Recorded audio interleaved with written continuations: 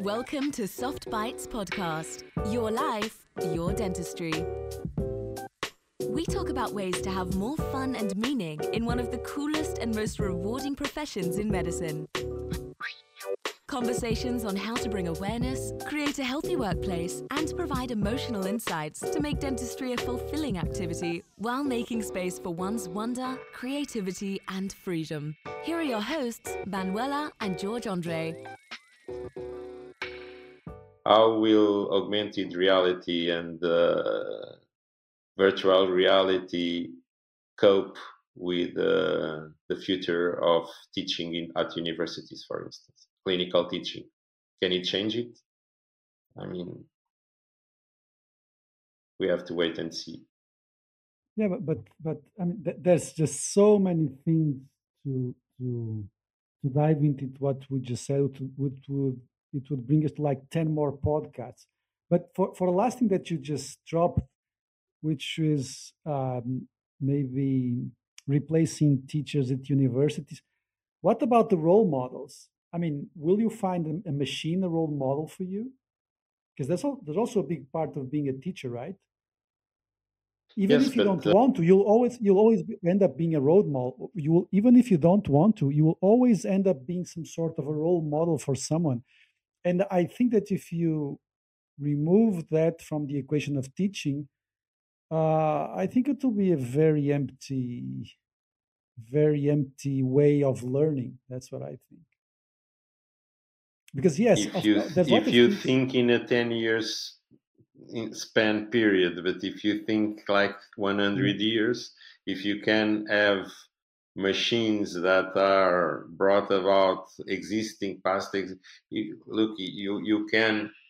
can have a teacher choose a teacher that is a mixture of Lobantunes and António Mata and André, and he will be there for you 24/7, Yes. never gets tired. Yeah. Well, I'm being provocative here because No, I but I don't want to understand give it. the wrong. I don't want to give the wrong idea that I defend the No, machinization but of I man. think that you are absolutely right. I think you are, because the thing is that we cannot analyze the problem at our current state of knowledge, at the current social knowledge and the current social status. 50 years, I mean, the world is different now from 10 years ago. 50 years, it's going to be totally, completely different. So it's very difficult for us with our own limited minds to try to analyze what people are going to like or what's going to be the best for ourselves, and that it brings a lot of philosophical questions. Yeah. What I So think as a yeah, teacher, yes, no, yeah, go ahead. go on. No, because what I think as for me, the challenge as a teacher, and I think a lot about that these days, is I must reach my students. To be in order to be able to be a role model, and there's nothing more rewarding to a professor than someone comes to you and says, uh, years after being your student, say, "Look, you were a role model." There's one thing, for instance, I have teaching operative dentistry for many years. That now I don't do it anymore. One thing that I used to tell my students was, unlike all of my colleagues, was, look, you don't need to have good hands intrinsic, or to be born with a special natural drive or skill, uh, to good hand skill to be a good dentist. That's a misconception. That's something they are trying to sell you, because I'm the example of it. This is a science. It's not an art. It's another thing that when people say, oh, the art of dentistry, I know what they want to say, but this is a very dangerous statement because it's not artistic at all.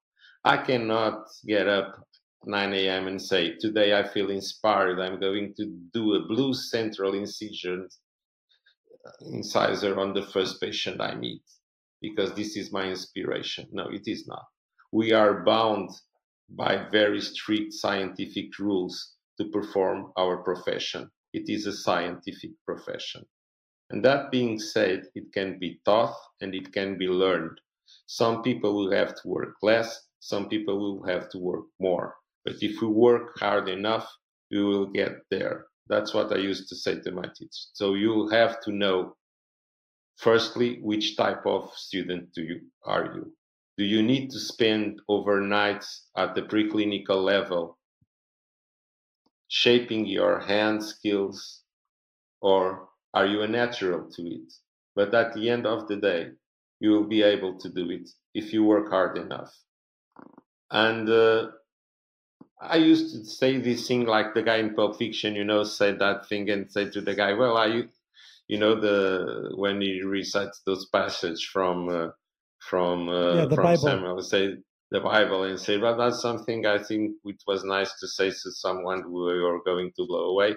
And then, I think this was something nice to say to my students. Many of my students, years later, came to me and saying, look, I was thinking about giving up, and I didn't give up. I didn't give up because you told me those things in class. So I want to thank you because you really reached me in that statement, and this is very rewarding. And now what I'm feeling as a teacher nowadays is that I'm losing this ability to reach my students because my students are very different youngsters. Today I enter a classroom and they don't have notebooks anymore, they have computers. I'm competing with Google for what I'm teaching, and the kind of stuff that I'm teaching I don't think is the stuff they need to learn, because knowledge, what we call, or I call, encyclopedic knowledge, which is how was the life of Napoleon Bonaparte? In which year was he born? To whom was he married? Which battles he? This was a type of knowledge mixed with culture, and was very important. It is not important no more because it is at your fingertips. So so today, what is important is that you learn principles, that you learn how to search for good knowledge, how to transform data, how do you swim among this enormous ocean of data, which can lead you in a very bad or in a very good direction. And that's, I think, what teachers have to learn to do in the next years, is that I don't have to really, much of the knowledge I teach today at my students is obsolete. And the way I do it is obsolete. They don't want to hear a guy speaking before them for 2 hours. It's too much time. It's too much. It's tedious because much of the things you are saying, they have it on the Google, on the internet. So what you have to find is a new way to reach those students. Is, look, how can you make sense of all the data you are facing and transform it into clinical knowledge in an ethical way? That is the challenge that we think we have in the next years. How can I teach you to be self-sufficient and self-proficient in making sense of all this knowledge that surrounds you and transform it into a clinical skill to help your patients? And that must be done in a completely different way. And is it ethical? Will it be considered ethical to treat patients in clinical academic settings in a few years, where we know that students fail? If you have systems that can teach them as proficients with the same kind of efficiency, if you have very good augmented and augmented reality and virtual haptics is developing very fastly. And if you can have with AI again, mixed with this kind of tools, artificial patients that really behave as natural patients. I'm not saying now, I'm saying in 100 years. Will it still be ethical to recruit patients for, do you will have the same type of clinical settings for teaching? Will, as we are going to evolve as human beings, will it still be considered ethical to recruit patients for those kinds of clinical settings? So these are important questions, but in the immediate future, I think what we have to find is how to get to those new types of students. Students come to the classroom and they have a computer laptop, they have one thing on their ears, they are listening to music, they are reading about other stuff, they are hearing you, they are communicating to each other. Yeah. And this is what you have. I mean, things develop, and you cannot say, no, these guys are completely wrong. No, these are the guys that you have. Yeah, It's like exactly. when people say, you speak bad Portuguese, you young people. Today we were discussing this at lunch at university, saying, these kids, they speak so badly. And I think, and I say, they speak as they speak is the new language, because Portuguese, as French, as English, Is are evolving. vivid language. They change. You don't speak as Afonso Henriques spoke. You, so that's why Latin is a dead language, because nobody speaks it and it doesn't change. Vivid languages change, and you have to cope and you have to go along and to have, and you, so you have to open your mind and think, how can I reach these students? How can I help them to become good doctors? And this, for me, implicates to completely change the way Yeah. teaching is done presently. Yeah, I think it's so interesting the way that you put it, because I think that we all, and me and Manuel, we talked about this many times. When you are teaching, the model of placing a bunch of people inside the room and speak to them for 8 hours, it's very difficult today. It's even more in universities where it's a huge amount of students, right? It's much more difficult. But I completely agree with what you say. You have to cope with what's in front of you, and to make the thing interesting for them, you need to be much more challenging. You need to challenge Challenge. yourself, and yes, you need to be in a constant, you need to be always reminding yourselves, how can what I am saying be passed in a way that they will find useful? Number one is to talk about useful stuff. That's number one, right? Yes, And of then, course. even if you talk about useful stuff, how can they understand that this is actually useful? You have to always give them examples that can relate them to what's going to happen to them in the future with patients and stuff like that. So that's very interesting. So a few last questions, and thank you for staying with us so long, Antonio. No, it's a pleasure. So you have a lot of, and we talk a lot about leadership in this podcast, and how difficult. And for example, and I was even talking about this today with a patient, which is, even staff, like non-clinical staff, like dental nurses, or actually or non-differentiated staff that you work with, in private practices, like receptionists or whatever, they are much different now than they were like 5 years ago. The way that you treat people now and 5 years ago, in my point of view, has changed with social media and stuff like that. You have to be much more aware of how you treat people and what you say and the working conditions and everything. So I think that for me as a leader, because I mean, if you are a practice owner, you are a leader even if you don't want to. And here I'm not talking about the leader on the more romantic way. I'm talking about the practical way of, you have to pay salaries, you have to organize people, you have to say people what they should do or organize a team. And you have a lot of those roles, which I find it very interesting, which is you are not a pure researcher, you are not a pure clinician, you are not a pure academic. I mean, there's a lot of things that give you pleasure to do, right?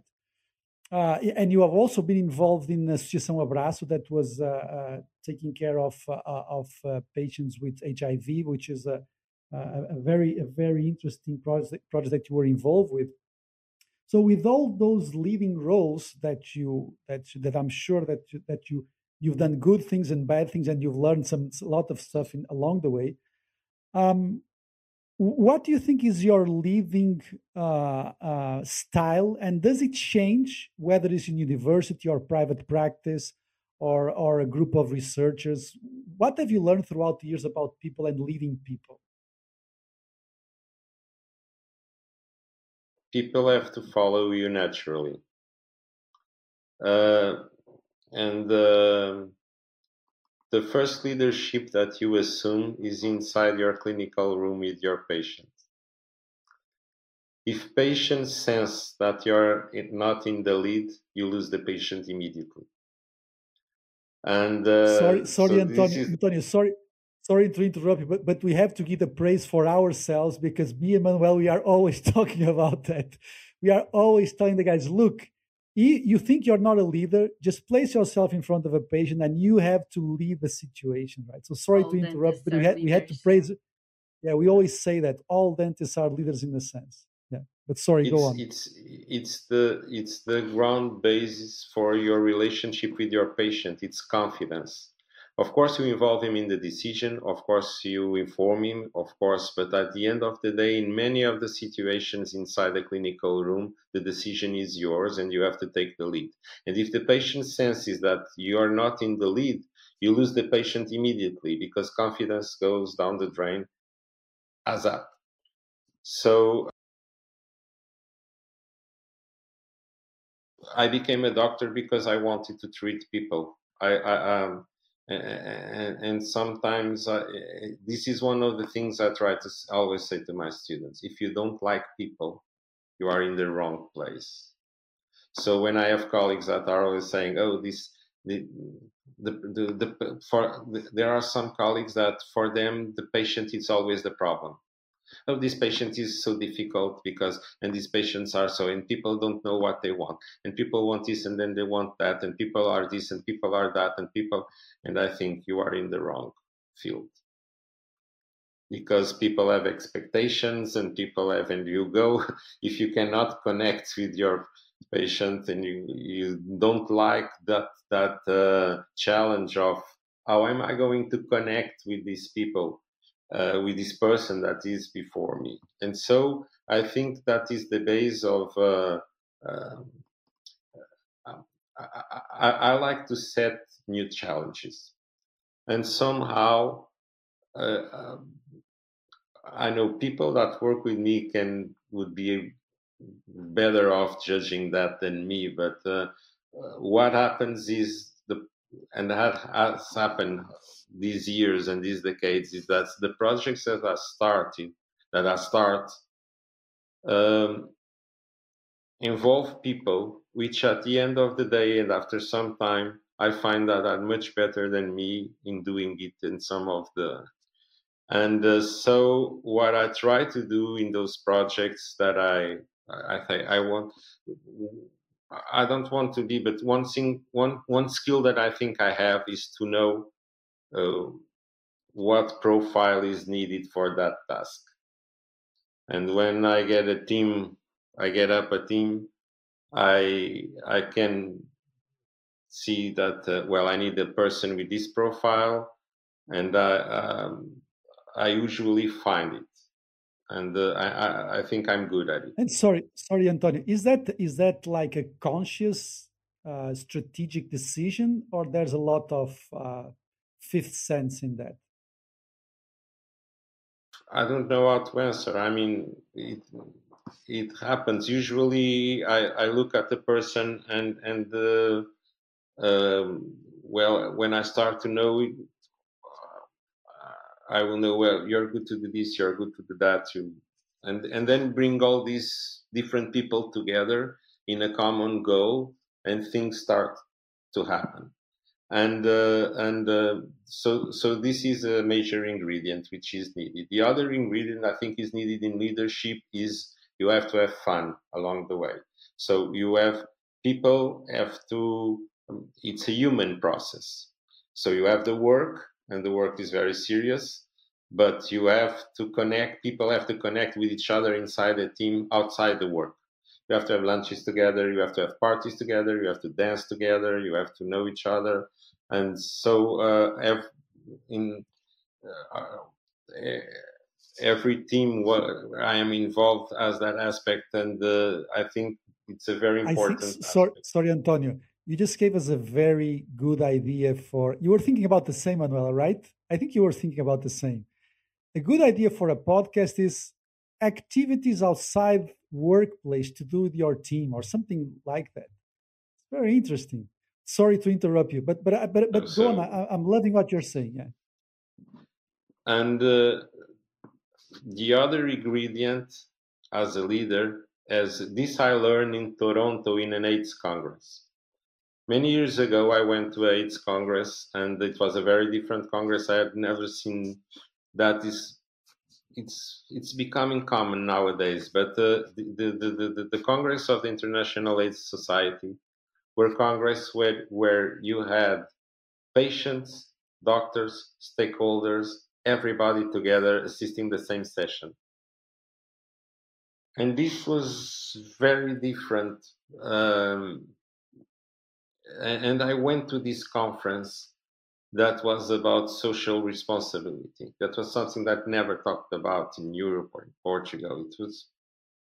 And there was this guy, and he said something that struck me, which was projects are only mature when they can survive the person that gave birth to that project. So if you are a project leader, you have constantly to bear in your mind that your goal must be, I will leave this project tomorrow and this project will go on. And so I'm always, this was done in the Abraço context. And when I came to Lisbon, I started to work on my exit from Abraço, saying, no, this is a very big project. It has grown and it has to do without me. And so you must not be, you cannot become a slave of your own leadership in a specific project. If you are a leader, you will lead other things. And for me, it has been a natural process. I mean, for instance, when I went to the clinic where I am now, I got there as a clinician and I start participating in the clinic life. And you go 1 year after, tell me, you must become clinical director. And I say, no, that was not our purpose. And they said, no, it has to be. And so it became. Then I thought, well, we are so big clinic and we produce so much potential knowledge. We should, because one of the ways we didn't speak about is one of the ways that until we have AI that can do the research for us, one of the ways of getting the research out of the academic theaters into more realistic settings is to develop what we call practice-based research networks, which is to bring the research to the real world out of the academic settings, and practice-based private practices starting to develop their own research processes and producing knowledge and publishing knowledge. And so I started this small project inside the clinic, and now we have 3 doctors which are finishing their PhDs, and they are working on projects inside. So it's working by itself, and they now have their own ideas and they want to do their clinical projects. And so I know in a few years, if I go away, there will be a research practice inside the clinic. So I like to start things. I think I'm a good sparkle, but my intention as a leader is always to leave enough space for people to be themselves, to do their things, and to it comes to a point, for instance, presently I don't do bench work at research. We have a cell lab at university, and I don't do the work at the bench anymore. Uh, so I leave people to decide their own fates. I'm a strategic advisor, more like that. I say it's good to go that way. It's not good to go that way. Let's try this. Let's not try this. But I hate yes men and yes women. I like people that challenge me, that confront me, that tell me, no, no, no, I don't think you're right. So when a yes man goes up, is because there is somebody who likes to have a yes man around, and that's not good. That's not. We see a lot of that, and that's not good. People have to be involved, work from themselves, have their own ideas, and so you construct something that is out of you. My projects are not my projects; they are out of me. I'm one participant as the other. So, Yeah, so this is how I envision leadership. yeah. One of the things I've been with you in the Portuguese Dental Council scientific committee. One of the things that I would say about you is that you provide a lot of space for people. That's the idea that I have. That you just let things. You just wait and see what naturally happens within the group, and I think that's a very good thing. Because that's not very. Sometimes there's a lot of micromanaging, and I think that you need to actually allow space for people to contribute. Yeah. So last question, Antonio. And I said you and I sent you an article a few days ago, and we talked about that the Cascade Declaration. It says lots of things about dentistry, which is not unique about dentistry. I just took some notes here, and these are not new problems. Dentistry has been facing these problems for a lot of time. Maybe now we are more aware of that, um, but dentistry is a profession that is rewarded based on treatments, right? And prevention, not only in dentistry, but preventive medicine in general is something that does not um, give a good financial income, right? And dentistry is mainly private practice in most countries. And the interest of the industry is also huge in dentistry because there's a lot of financial interest. And this group of professors in this article, we can even place this on the YouTube channel on the Spotify, the link for the article. They say that dentistry has been failing the population in terms of what they should actually accomplish, because in many parts of the world, oral diseases that they have not been dealt with, and in other parts of the world, dentistry has a lot of over treatment because basically a treatment driven profession.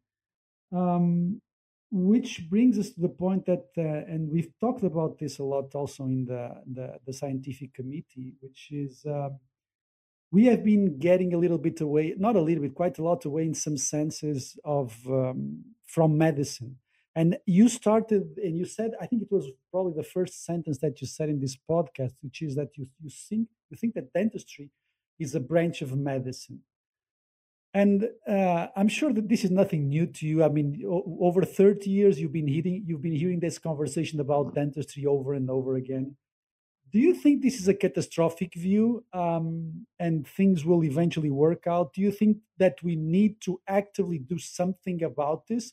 Because for me, for example, me as a dentist and as a people that deals a lot with young people and tries to help them in, and this is what me and Manuel, we try to do with the people that hear, especially young people.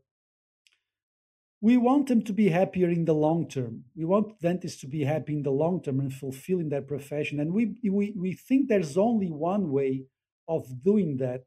I mean, there are, of course, many ways, but we think that the most sustainable way of doing that is to look after the patient's real interest. That's what we believe it's most fulfilling, because if you don't have a career that's based on that, I think that you will eventually that the chances of burning out and doing what you said, becoming cynical with every patient, trying to and seeing the worst part in patients, if you don't have something that you can really grab on and you can rely on, which is trying to provide the best, the patient's best interest, we believe that if you don't do that, mental health problems in dentistry will are much more likely, and we see a lot about that. We see a lot of young dentists that, and especially when they start work after 5-10 years, and they see that something is wrong, and we think that one of the biggest reasons is that they realize they are not longer seen as doctors. Uh, and that is for many reasons. And one of the reasons is also because dentistry as a whole, and social media also has a lot to do with that, has been behaving as a whole much more like hairdressers than actually doctors.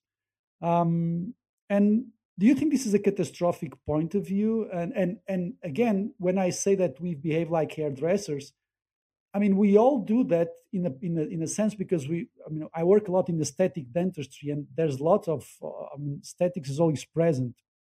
But I think that if we disconnect from medicine, we are much more prone to have a less fulfilling career in the long term. This is the feeling that I have from the students that I have, and from the people that I talk to. What's your view on this? I mean, is this too much of a catastrophic view? What do you think? Well, I'm laughing because there must be like 100 questions in your question. Of course, of course. I will try to answer them all. I don't know if I can cope with such complexity. It's a very complex question. But I think, well, starting from a chronological point, let's try to do this chronologically. I think dentistry is a very young scientific field. It deals with the most prevalent diseases in the world. And the burden of disease that dentists had to cope with in the early stages of the profession drove them to be very interventive and very surgical. And we did not have the time to think so much about prevention, nor, and especially, did we know enough about the physiopathological processes that were involved in the same diseases that we're treating on. What was the perio concept of disease 50 years ago, and what is the perio concept of disease these days? It has evolved so much. It is so sophisticated. It is like another process of a disease that is studied by internal medicine. Today, the relationships that all these biotic diseases like periodontitis, the caries, the concepts that we have of diseases today and the way medicine has evolved have really turned these diseases in preventable diseases. And that is something quite new because the tools we had for preventions for the last 50 years were very, very basic tools. The fluoride, and we had this community approach, which works for most of people and most of patients, but do not work for every patient. So we were like a kind of prisoners of our own ignorance and the ignorance in our young dental field. And this is a young profession and a young science, which has done an amazing work because in a very shorter period of time, it came arms to arms, shoulder to shoulder with the rest of the medicine in the medical fields. So I think we are living exciting times whereas prevention is concerned, because now we have patients, we have the same tools as the rest of medicine. We know molecularly the physiopathological paths of the diseases we treat. And this is a fundamental aspect in order to be able to construct a preventive approach. So I don't like to put the blame on the dentists. It's just a circumstance of the young aspect of the profession. You have good doctors, bad doctors, honest people, and perverted people everywhere in every profession. So, I mean, you have maybe treated more and now are more on the preventive side, and that doesn't make you a better person that you were 10 or 20 years ago. It's just the way it is and the way the knowledge was and the profession was. What I think is important is that now the world community has come to the sense, and that also I think is a conquest of the profession, this agenda that the World Health Organization has put on, considering and acknowledging that the burden of oral diseases is so big that something on the preventive side must be done and must be studied. And I think we now have the means to do it. And then, of course, there's the other aspect you were talking about is it's very demanding. There was this reel in the Insta that I saw this week that was the new dentist until 5 years of practice giving an interview and say, I'm so excited about this profession is so excited. Like 10 years after, well, I do it because I do it. I don't know, I go into the office and I do it. 20 years after, it's just, wow, man, I feel so tired. And this happens to us. I mean, to all of us. It's a very demanding profession. But I think what we have to focus on the patient benefit. It's not because I think aesthetic dentistry has its place, as aesthetic medicine as its place. I mean, if you have a surgeon that corrects only corrects and that is a disease in itself, because if you don't have quality of life because you don't like your smile, see the kind of changes we produce in our patients. When a patient is not happy, you have a very, I'm sure, as we have at our clinic, a very strict photographic protocol along every step of the treatment. We have photographs to do it, we have studios, and one thing that I have never seen until I came to this clinic is to review my cases from the beginning till the end and see the faces of the patients when they are in the first photo shoot and when they are at last photo shoot of the treatment that came right. It's completely different. And I think that's medicine. That's changing a person's life. Now,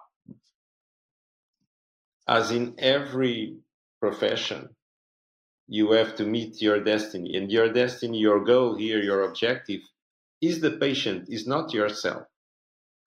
Once again, one of the threats of this instant stardom you're living, this instant stardom pursuit you're living, which is driven much by the social media, is that you then transform yourself into a star, you're self-centered. This gives one of the problems of social media is the self-centeredness it gives you.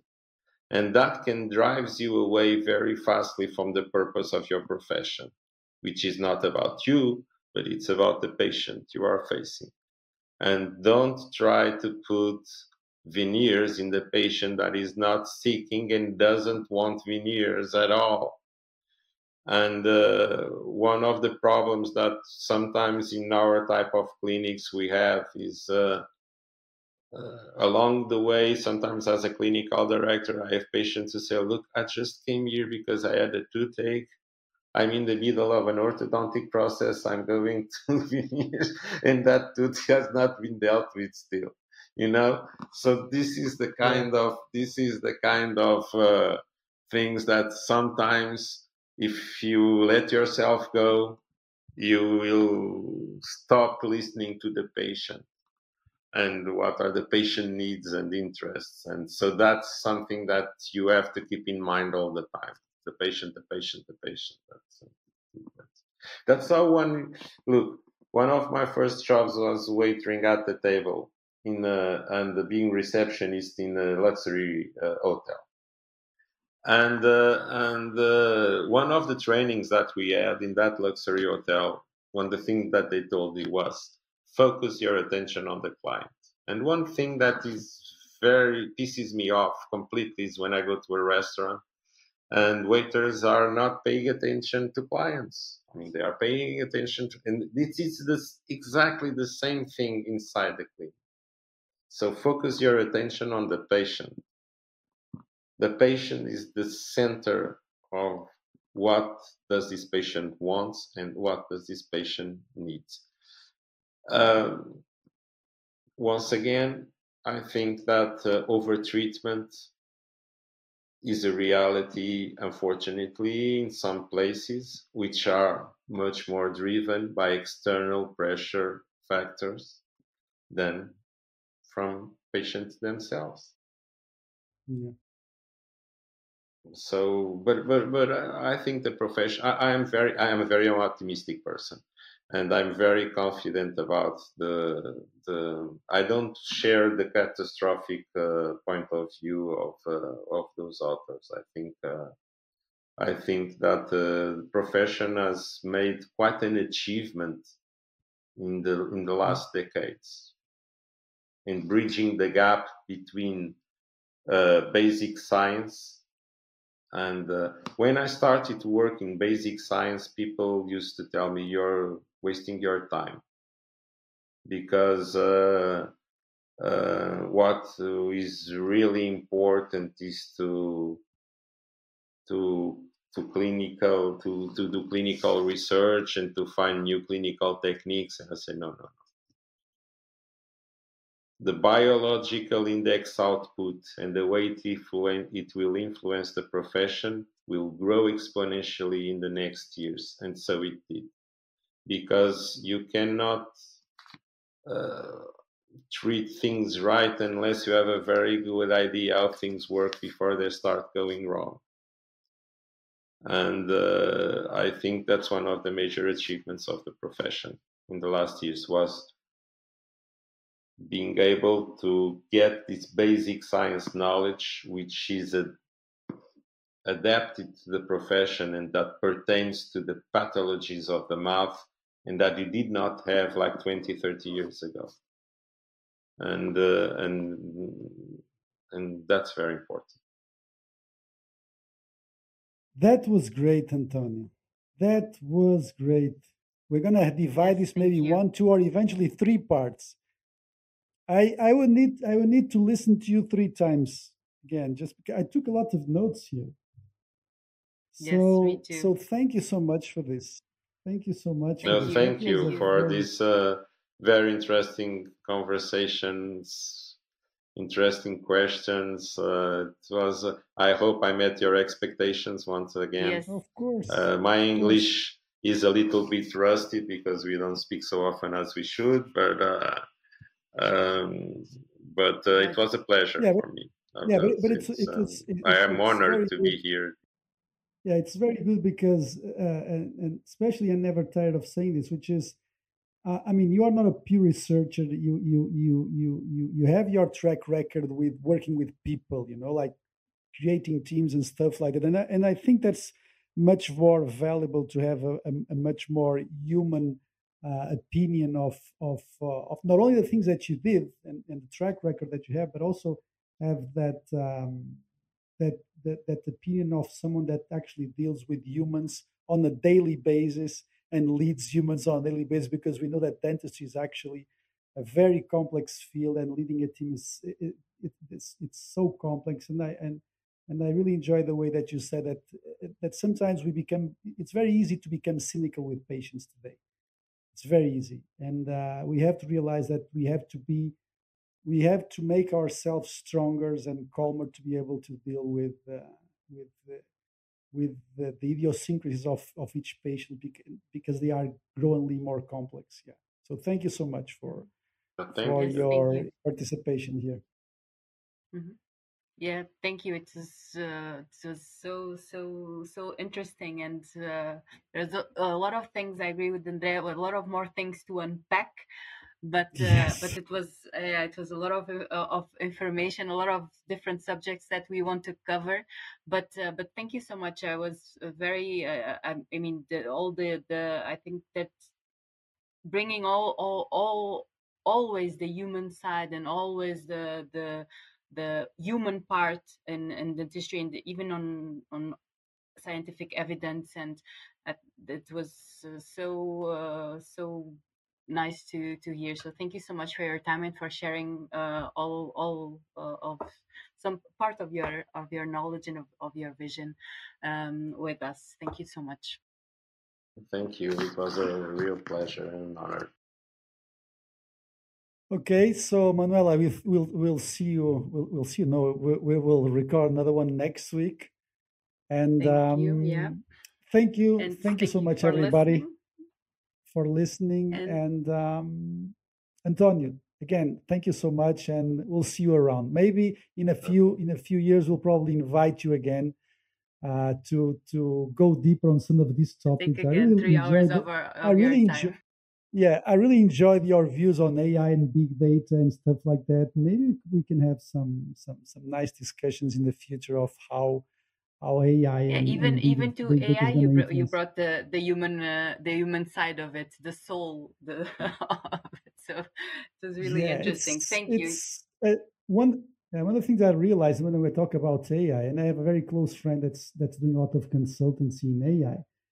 You always end up with a big philosophical question in your head, which is, and you really have to stretch your mind in order to be able to start to think and discuss about these things. So so thank you for that again. Thank you. Okay, see you. Okay, bye bye everyone. See you next time.